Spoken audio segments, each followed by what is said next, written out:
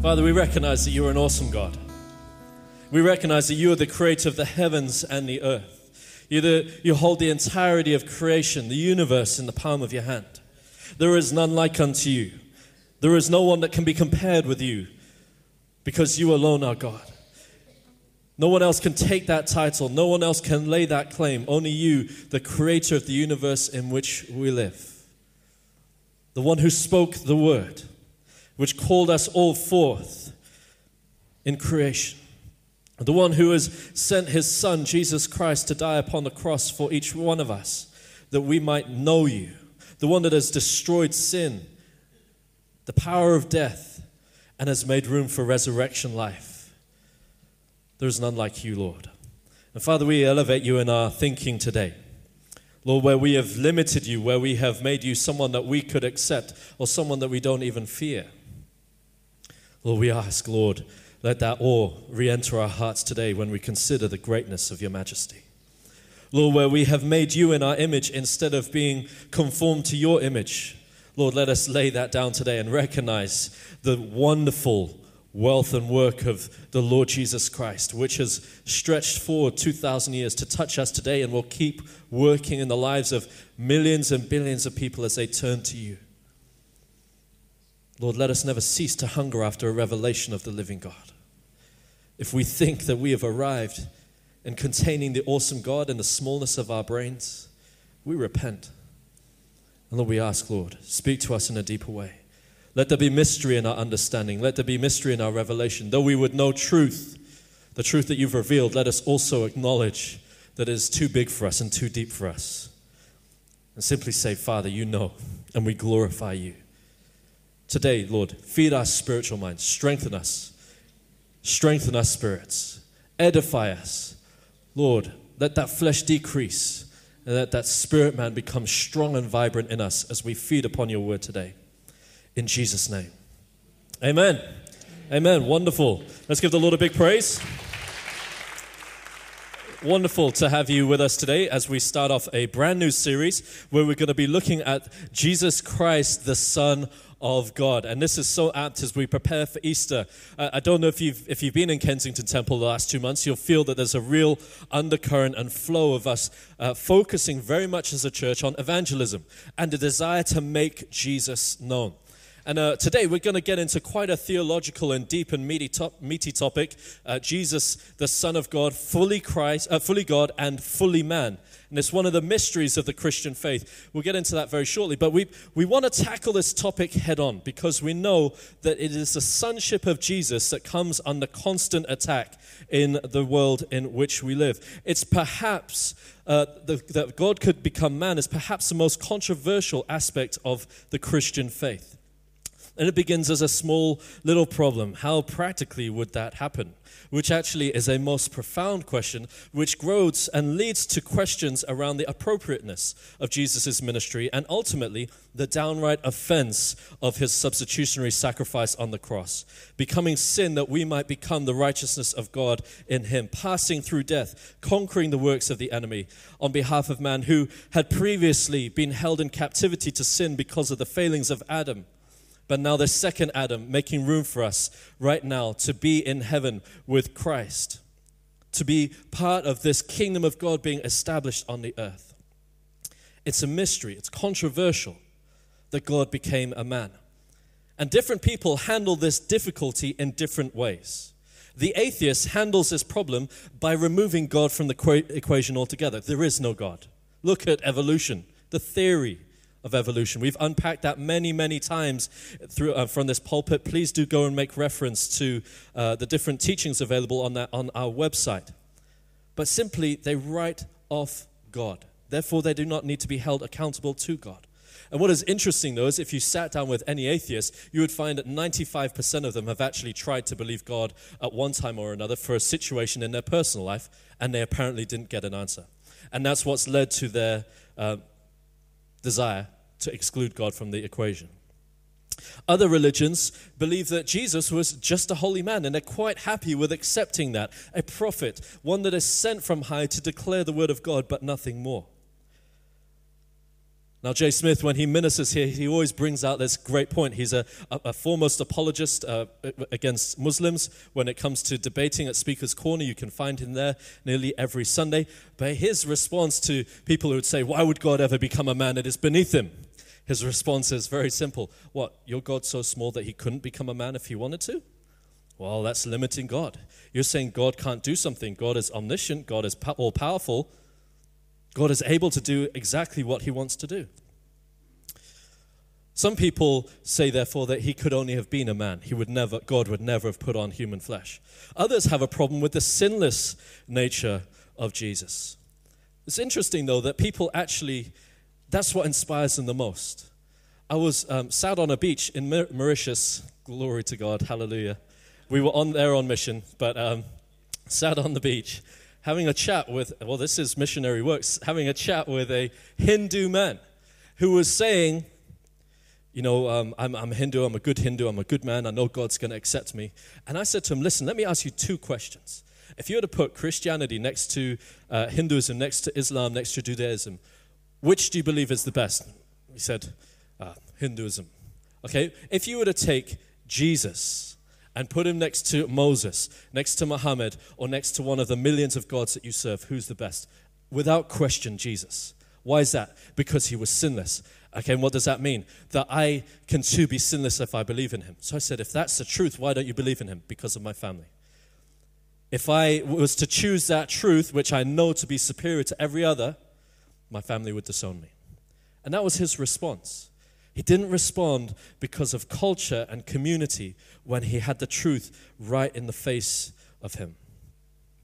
Others might be religious, where they've systematized and simplified the deity of God, lost a sense of the awe that is the person of Jesus, our Lord, our Savior, the Son of God, and at the same time the Son of Man, the Messiah, the Anointed One, the soon-coming King. They've made it into a system and repeating prayers without engaging with the living God.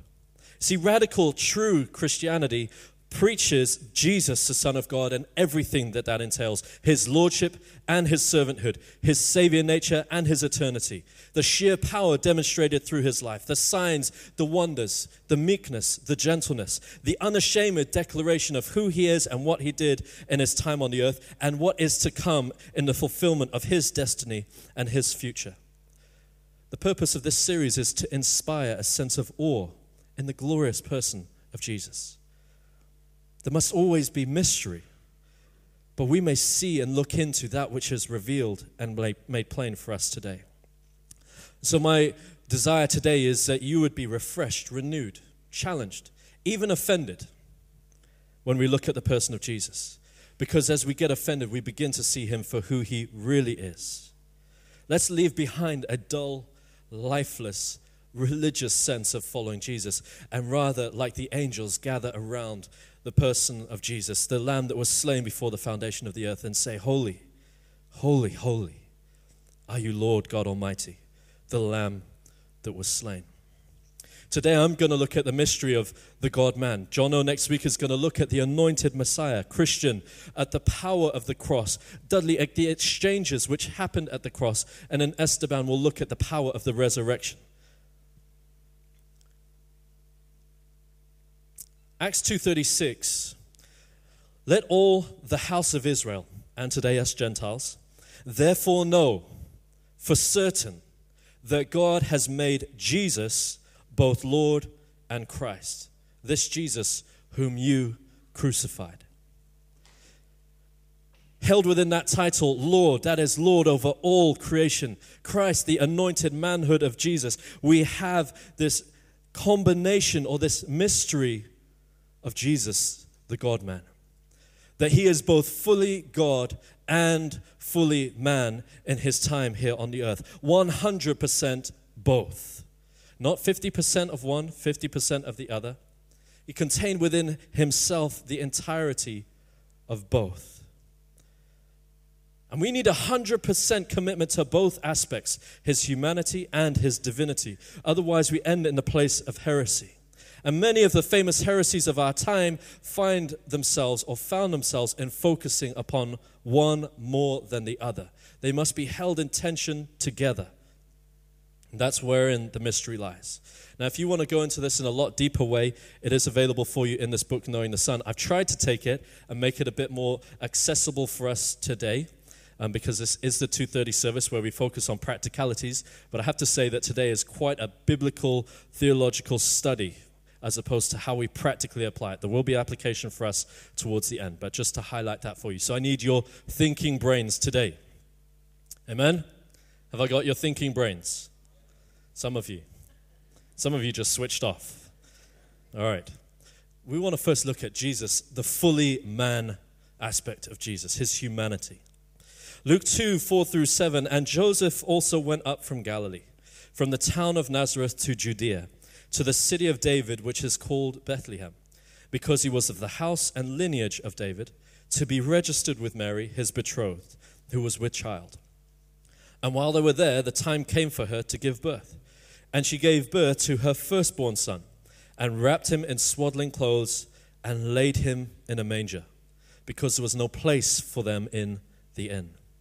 And at the same time as this is happening, there's some shepherds in a field, and a group of angels appear to those shepherds and declare, unto you is born this day in the city of David a Savior, who is Christ the Lord. And this will be a sign for you. You will find a baby wrapped in swaddling clothes and lying in a manger. And suddenly there was with the angel a multitude of the heavenly hosts, praising God and saying, Glory to God in the highest, and on earth peace among those with whom he is pleased.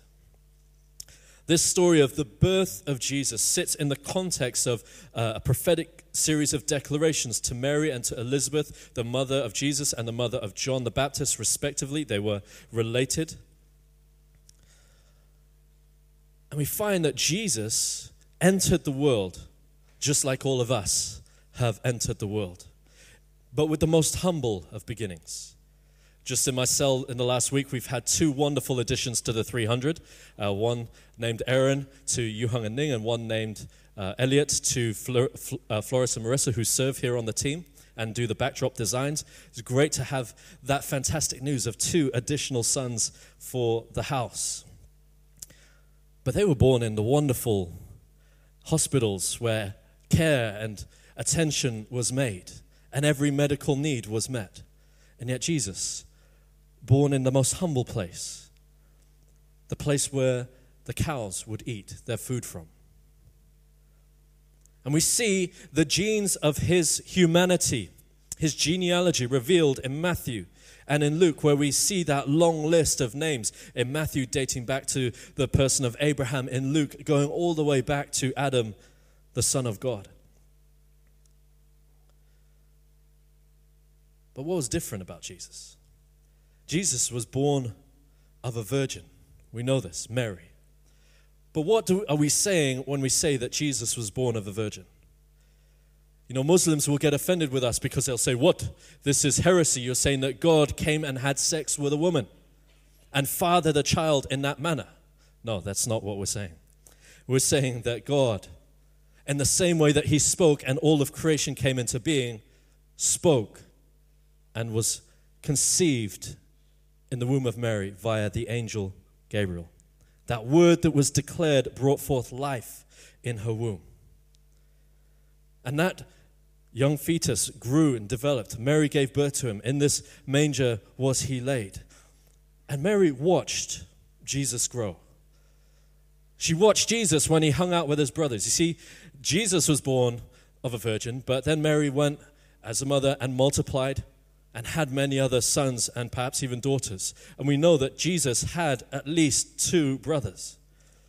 And she would watch her firstborn without sin, obedient to his mother, while the other 2 or 3 are running around disobedient, while the others are running around jealous, while the others are running around going, who is this guy? Why does he think he's so special? Why is mom treating him like he's different? Growing, forming as a man, eating, sleeping, hungering, thirsting, living life like we live life. Making furniture was his profession. Progressing all the way through to the place of his death upon the cross in the form of a human being, in flesh. But what's so special about Jesus as a man? We know that Jesus began his ministry after his baptism when the Holy Spirit descended from above and anointed him as the Christ. Now we'll see Jonathan next week talk a lot more about Jesus walking in the anointing of the Holy Spirit. And all that he did on this earth, he did by dependence and reliance upon the anointing of that Holy Spirit as part of his ministry. But that does not mean to say that that is the point at which he became divine. Rather, his nature as fully God was held in this fully human being right from the moment of conception. From the first time he drew breath and cried out, he cried out as the Son of God. From the age of 13, when he's sitting in the temple ministering to those much older than him, learned in the word, learned in the law, he knows that he's there about his Father's business. Right from the very beginning, Jesus knew exactly who he was. And we see here at his baptism that as the heavens open and the Holy Spirit comes down and descends upon Jesus, that God makes a declaration. Long before he's done anything, long before he's stepped into his ministry, the Father makes a declaration of Jesus. This is my beloved Son, in whom I am well pleased. See, everything that Jesus ministered, he ministered from the place of this identity, that he was God's Son in the flesh. And one of the things that we see very frequently through the gospel messages is Jesus taking this title, the Son of Man. And it might be a confusing title to some of us, but it expresses some of the key aspects of Jesus' humanity. One being that he operated in a unique authority. We know that Jesus simply had to turn up somewhere and demons would begin to tremble. They would begin to say, Jesus, what have you come to do with us? Please don't have anything to do with us, because they knew about the unique authority that he carried. The Son of Man was able to dictate the appropriate and correct use of the Sabbath when people came to challenge him, saying, listen, why are your disciples eating in the fields? Why are they picking the grains from the wheat? They're doing work. And he'd say, no, the Sabbath is in subjection to the Son of Man. He participated in judgment. When we see the woman caught in the act of adultery brought to Jesus for judgment, his judgment was to call out of her that which he was unable to and able to, because he knew that he would go to the cross for her. And so he released that. Go and sin no more. He would take God's people, us, or those people of the time, and bring them without reservation before the Lord. You know, the high priest, when he would have to go and make ministry before the Lord, he would also have to sacrifice for his own sin. There was some reservation, there was some reliance upon the grace of God that he wouldn't get destroyed. And they had to actually tie a rope around his foot so that when he entered into the most holy of holies, if the Lord took him, they would be able to pull his body out. But Jesus, without reservation, brings all of us before his Father who is in heaven. And at that time when he was walking on the earth, equally brought people before his Father in heaven in intercession. He had no concern because he was walking in that unique authority. But balancing that out, we have this unique humility. The Son of Man did not come to be served, but to serve. He served us. He served those there at the time, practically getting on his hands and knees, washing the feet of his disciples. He had nowhere to live. He didn't enjoy the materialism that he could quite easily have attracted as a rabbi that had a following of many, many thousands. Imagine if Jesus were to take an offering one day. He wouldn't have had to work another day in his life. Probably his disciples wouldn't have had to work for the rest of their lives. Or rather, he chose the humble place. And he had a unique glory. All of us have a glory which we are to bring before the Lord to give glory back unto him. But the Lord Jesus Christ had a unique glory. The path to glorification, the path to being exalted above every power, principality, above everything that is named, above the entirety of creation, to be seated at the right hand of the Father. Those are three aspects of his unique nature revealed in this title, the Son of Man.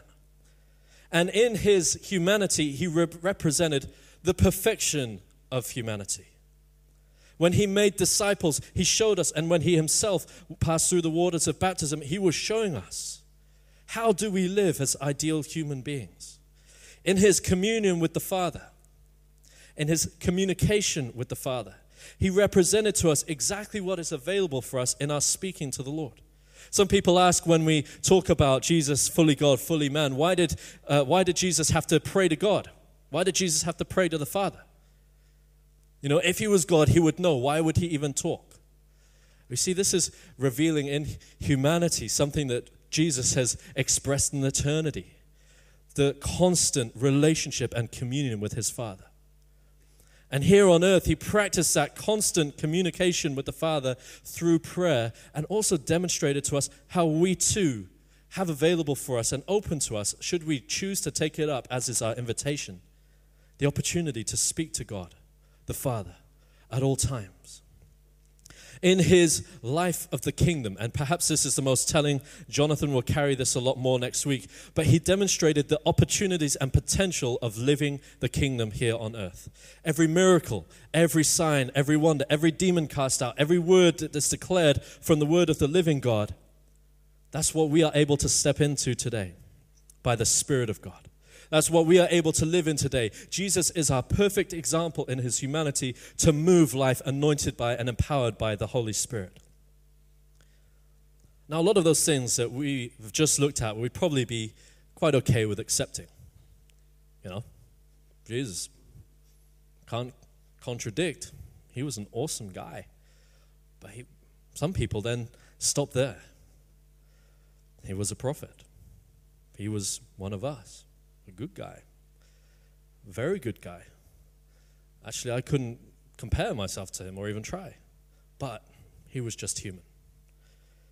And this is where we begin to introduce the challenge and the mystery. See, one thing that I haven't really focused on so far is the sinless nature of Jesus. And this is perhaps if some of you have come because of Esteban's question at the 11 where he said, did Jesus cheat by becoming a man? Because if he was God, then he would quite easily be able to not sin if he's God. But this is where we begin to introduce some of the key understandings around that. That Jesus was sinless in his expression of humanity. He was sinless from conception and even the manner in which he was born all the way through to his death.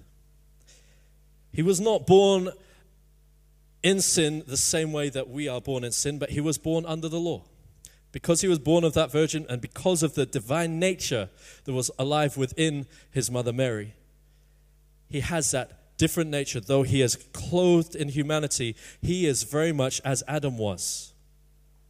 Perfect before God with freedom of choice.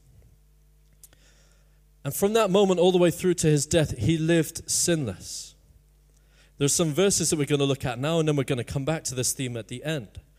But Hebrews 4:15 says, "For we do not have a high priest who is unable to sympathize with our weaknesses, but one who in every respect has been tempted as we are, yet without sin." Temptation isn't sin. It's giving into temptation that is the sin. 1 Peter 2:22 says, "He committed no sin, neither was deceit found in his mouth." 1 John 3:5, "You know that he appeared to take away sins, and in him there was or is no sin." These three writers, key writers, in addition, we have Paul writing a lot on this, but we have the writer to the Hebrews, we have Peter, we have John, we have Paul, the towers of Christianity and the early Christian writings, understanding this key and important point that Jesus was sinless in his humanity. He lived as the second Adam. He was in a place where he wasn't governed or a slave to sin in the same way that we are. But because of his humanity, the human flesh which he was walking in, he had the power to choose. Remember when Cain and Abel had their conflict and Cain sinned? God came and spoke to him and said, "Sin is crouching at the door, but you must rule over it." The same happened for his father Adam. Sin was crouching at the door when they were tempted to eat that apple. and he didn't rule over it. But Jesus, when he came and he walked the earth as a human being, sin was crouching at the door. But as the second Adam, he ruled over it. He did not allow it to become a part of him. He did not commit sin. He did not enter into sin. And that begins to position him as the perfect sacrifice for us, the perfect substitute for us. And now we want to step into the fully God aspect. Because it's great for a man to aspire. It's great for a man to desire. But we needed it to be Jesus, God and man, to fulfill the work of redemption. So who is it that actually came to dwell amongst us? We've looked at the human beginnings, the human genealogies, but who is the one who clothed himself in flesh? John 1 through 5 says this, "In the beginning was the Word, and the Word was with God, and the Word was God. He was in the beginning with God. All things were made through him, and without him was not anything made that was made. In him was life, and the life was the light of men. The light shines in the darkness, and the darkness has not overcome it."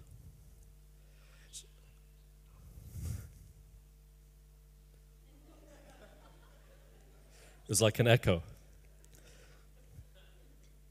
This passage at the beginning of John reveals Jesus' heavenly genealogy. From the very beginning, we understand that our one God, our one being God, is revealed in three persons. The Father, as highlighted right throughout New Testament writings by John, by Paul, by Peter. Jesus, the Son, the living Word, the Logos, the light of the world, and the Holy Spirit. In the beginning was the Word, the Logos, and the Logos was with God. So Jesus was with the Father, and the Father was with Jesus. And Jesus, as the Word, is God. In the beginning was the Word was with God, and the Word was God. So Jesus is equal in nature, equal in type, equal in authority, equal in power, omniscient, omnipresent, omnipotent. And it is the person of Jesus who takes on flesh. The Father remains in heaven. We don't say that the Father took on flesh. Jesus, the Word, took on flesh. And so when Jesus is praying, he's praying to his Father who is in heaven. But he is on earth in human form. And just shortly after that amazing passage from John, it says, "And the Word became flesh and dwelt among us. And we have seen his glory, glory as of the only Son from the Father, full of grace and truth." Now it's important that we understand here that this is not a putting off of his divinity or a divestment of his divinity. If you want to know the theological technical term for that, that would be kenosis, the putting off of or the emptying of his divinity. I was just joking with Dan before that I need to do some kenosis before coming on the platform. And that's emptying myself of my self-reliance and trust in my intellect and rather saying, "God, I need your Holy Spirit," putting on the Holy Spirit. But Jesus didn't do that. Jesus didn't put off his God nature and take on human nature. Rather, he added human nature to his divinity. And this is where we begin to enter into this mystery. Jesus, fully God and fully man, both fully being revealed through his nature. Now, the first question we might ask ourselves is, how is it possible to be fully God yet in the body of a man? Colossians 1:15 through 20 highlights a little bit on this, then we'll read a passage from Philippians. He is the image of the invisible God, the firstborn of all creation. For by him all things were created in heaven and on earth, visible and invisible, whether thrones or dominions or rulers or authorities. All things were created through him and for him. And he is before all things, and in him all things hold together. This is describing Jesus' role in creation. He is the head of the body, the church. He is the beginning, the firstborn from the dead, and in everything he might be preeminent. For in him all the fullness of God was pleased to dwell, and through him to reconcile to himself all things, whether on earth or in heaven, making peace by the blood of his cross. Second passage, Philippians 2, and then we'll come back to explain this a little bit. Have this mind among yourselves, which is yours in Christ Jesus. Reading from verse 5. Who, though he was in the form of God, did not count it equality with God as a thing to be grasped, but rather made himself nothing, taking the form of a servant, being born in the likeness of men. And being found in human form, he humbled himself by becoming obedient to the point of death, even death on a cross. Therefore God has highly exalted him and bestowed on him the name that is above every name, so that at the name of Jesus every knee should bow in heaven, on earth, and under the earth, and every tongue confess that Jesus Christ is Lord, to the glory of God the Father. We see in these two passages two tensions. The fullness of God dwelling in the person of Jesus, but also Jesus choosing to take the place of humility. And what we must understand by this is that the full capacity of God is in the person of Jesus, but he chose to withhold or limit some of those powers in our perception of them. He did not put them off, but he chose not to make them apparent. And that is revealed in passages such as the section on the transfiguration. We read of that in Matthew 17. It says, after 6 days, Jesus took with himself Peter and James and John his brother, led them up a high mountain by themselves. And he was transfigured before them, and his face shone like the sun, and his clothes became white as light. He was still speaking when, behold, a bright cloud overshadowed them. And a voice from the cloud said, this is my beloved Son, with whom I am well pleased. Listen to him. When the disciples heard this, they fell on their faces and were terrified. But Jesus came and touched them, saying, rise, have no fear. And when they lifted up their eyes, they saw no one but Jesus only. We see here an example of how Jesus was able to shield or choose what is revealed or not to those around him. And at will, he decided to be transfigured before his three, the Peter, James, and John. But this wasn't the nature in which he walked around the whole time. We see immediately that they were able to gaze upon him. First they saw him glorified, they fell to their faces. But when he drew near them and said, don't be afraid, he was restored to such a way as they could behold him.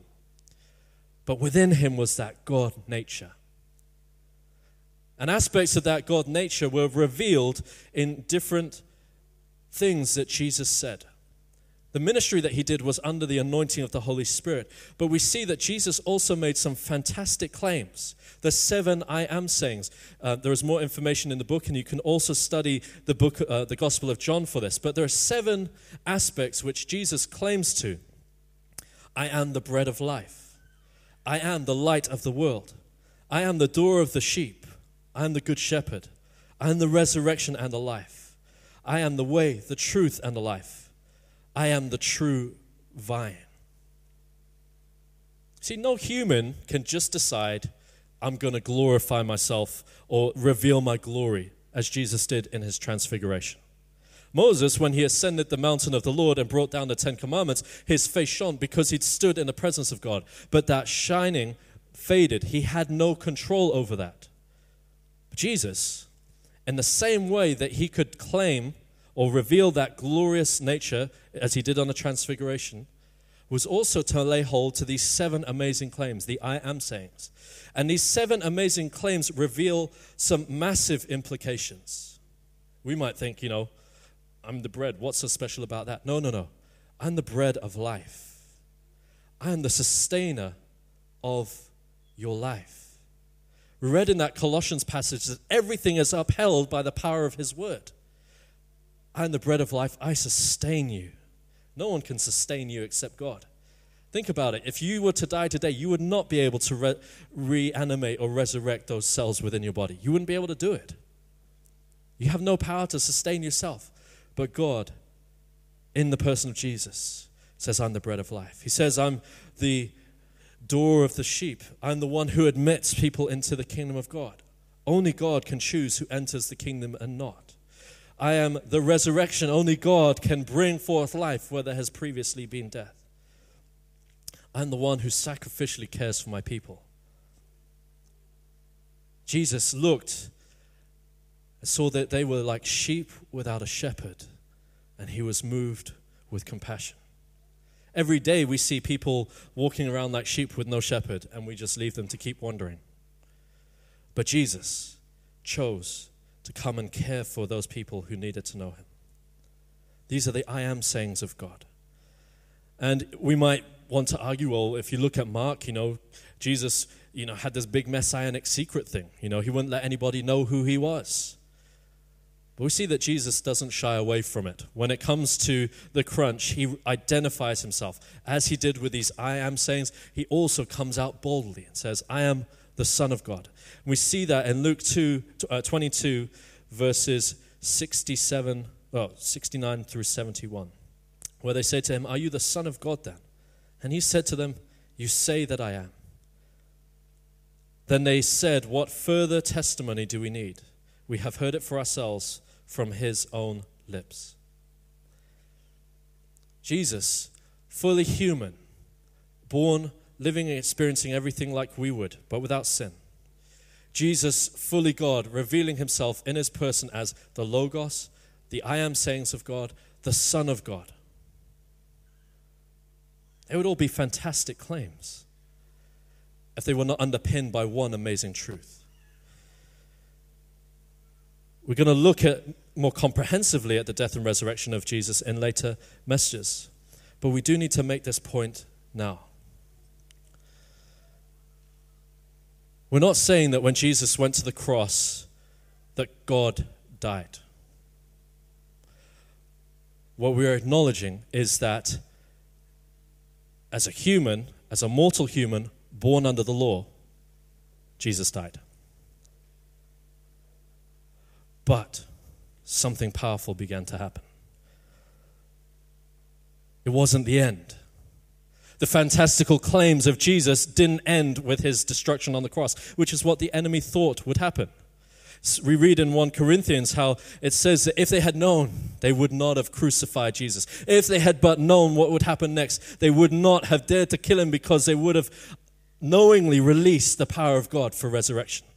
And as Jesus' body was in that grave, the great power of God began to work in him. We see this in Ephesians 1, when the working of his great and mighty power worked in Jesus and raised him from the dead and seated him at the right hand of the Father.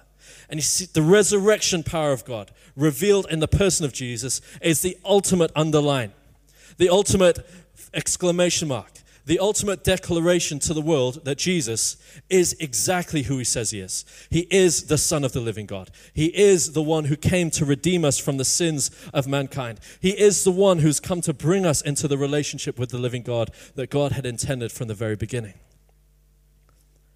That resurrection was witnessed. 500 people or more saw Jesus after his public execution. 500 people held and handled and spoke with and ate with and observed Jesus after he was publicly crucified in front of his mother, in front of his accusers, in front of the Roman soldiers, in front of his own disciples. That same one that they buried in an airless tomb with hundreds of pounds weighing down on his dead body. And if he hadn't been dead, as some people try and claim, he certainly would have been. 100 pounds of weight sitting on his bruised and battered body. That same body, the power of God began to work, to move, to bring forth resurrection power. But you see, he didn't divest his human nature, having accomplished what he accomplished. Rather, our awesome Savior, Jesus, put on an immortal human body, still carrying the image of man, but now a man as originally created and intended. A man living in eternity, bringing dominion, bringing the kingdom of God here to this earth. The power of the enemy disarmed, destroyed in that great act of Jesus upon the cross. Hebrews 1:3-4 says this: He is the radiance of the glory of God and the exact imprint of his nature, and he upholds the universe by the word of his power. After making purification for sins, he sits down at the right hand of the Majesty on high, having become much more superior than angels in name as he inherits a more excellent inheritance than them. Right now, in heaven, there is a man. Right now, there is a high priest, Jesus Christ, who knows what it is to have lived like me and you live, yet he never submitted to sin. And that perfect sacrifice, coupled with the divine life force that is brought forth in resurrection, enables Jesus to become not just our justifier, but also the one who welcomes us fully into the understanding of who we are in Christ. What does this teach us today? I want to highlight just a few simple points for us. We're going to look next week at this in much more depth, but Jesus, fully God, fully man, depended on God, depended on the Father.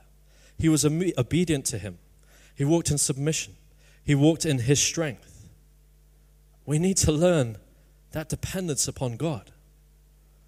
How arrogant. When the Son of God himself chose dependence, we choose independence.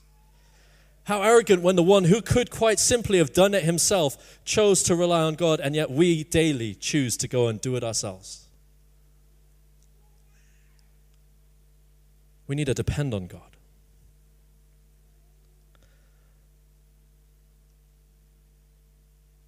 Secondly, we need to know something amazing about God.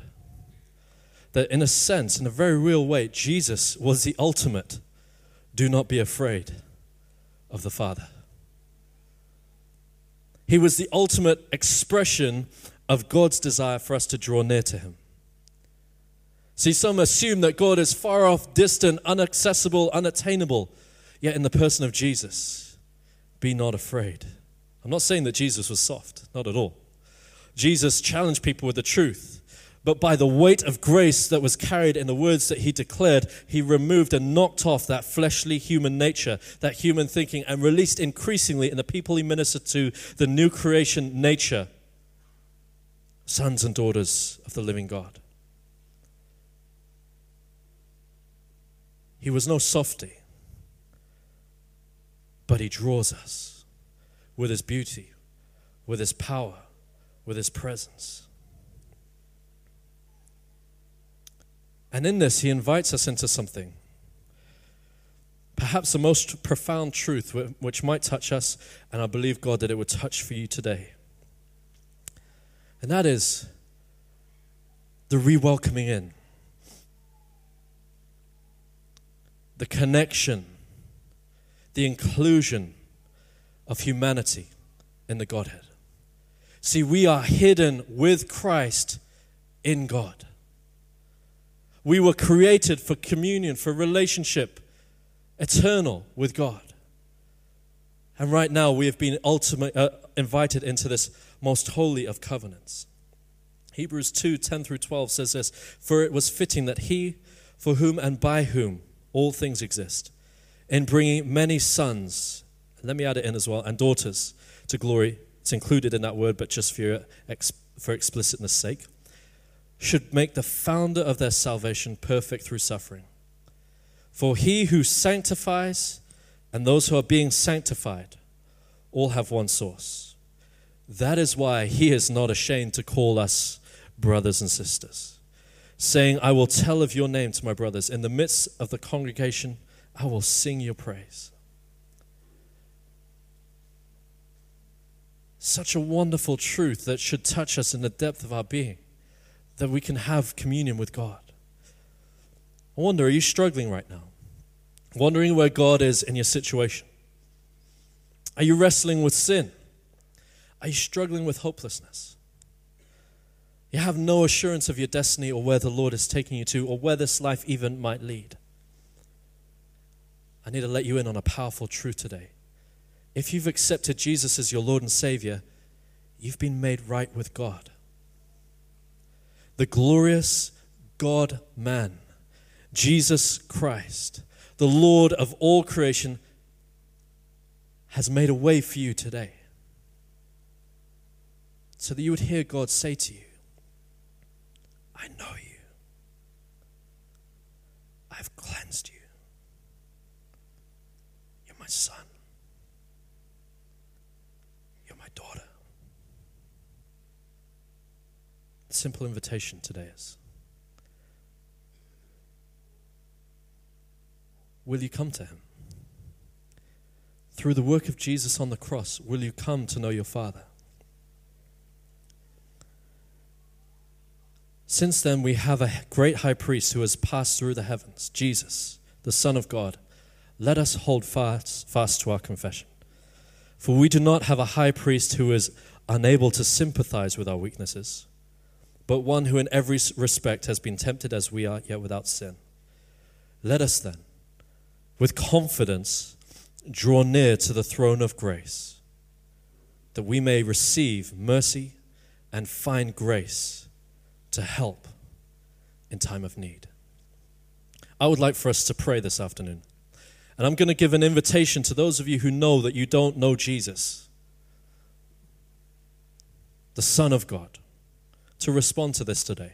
We're all going to pray, and at the end of this prayer, I would like for you to raise your hands and say, I want Jesus. Let's pray all together. Father God, we thank you for your presence. We thank you for the wonderful gift of your Son, Jesus. We thank you that you've redeemed us. You've purchased us. And you've made us righteous. I want, for those of you who don't know Jesus here, to pray this bit. Jesus, I know that I'm a sinner. But today, I need you to cleanse me of sin, to become my Lord and my Savior. Now all together again. Father, we thank you that we can have communion with you. We thank you that we've been brought into relationship with you by the work of Jesus. Lord, let us begin to live from this revelation. Let us begin to live with this great confidence that you are the living God, and we can come to you in our time of need. Let's keep our heads bowed. If there are those of you who prayed that for the first time, and you know that you need Jesus, I want you to boldly raise your hand up in the air. For the first time, thank you very much to you in the middle. Anyone else that would like to receive Jesus for the first time today, you've prayed that prayer and you know you want the Lord, be bold today. There's no condemnation in Jesus. There's no condemnation in Christ. We're not here to make you guilty, but we're here to call you to salvation. And if you need to respond by simply raising your hand. Is there anyone else? Let's pray. Father, we thank you for this lady who's responded here today. Father, we ask for the grace of God to be manifested in her heart and in her life, that she would know you, that she would walk with you, that she would desire you, and that she would see the new creation life that you've placed in her. Bless her, Lord, and draw her near to you in Jesus' name. And for the rest of us, Lord, release on us a fresh anointing, Lord, a fresh confidence, that when people come to challenge and test our faith, let us have those words at hand in heart, that Jesus is fully God, yet fully man. At the same time, a great mystery, but a mystery which undergirds and supports and establishes our faith, that we would grow fully to be all that you've called us to be as your sons and daughters. In Jesus' name. Amen. Amen. Let's give the Lord a big praise offering. Wonderful. If you want more of this, Knowing the Son is available for you. It's on reduced price out at the book table. Some great profound truth in that. Do join us at the 5 and 7 o'clock. Bruce Atkinson is going to be ministering at the 5 o'clock in a powerful way on Israel and the Bible and understanding where the people of Israel originated from and how that has led to us today having a revelation of Jesus. Then tonight at our ministry service, Bruce is going to be preaching and our senior minister, Colin Dyer, is going to be partaking in the ministry time. So do join us for a fantastic time in the Holy Spirit. God bless you as you start to make your way. Do remember Wednesday and Thursday evenings, our courses start. Wednesday on Counseling 1, Thursday Kingdom Finance. We would love to see you for those exciting courses that are available for you. God bless you. Do stop by and say hi to the welcome team just as you're making your way out. They're located there at the back. If you're new, we'd love to meet you, help you find your place here in the church. God bless you. See you all very soon.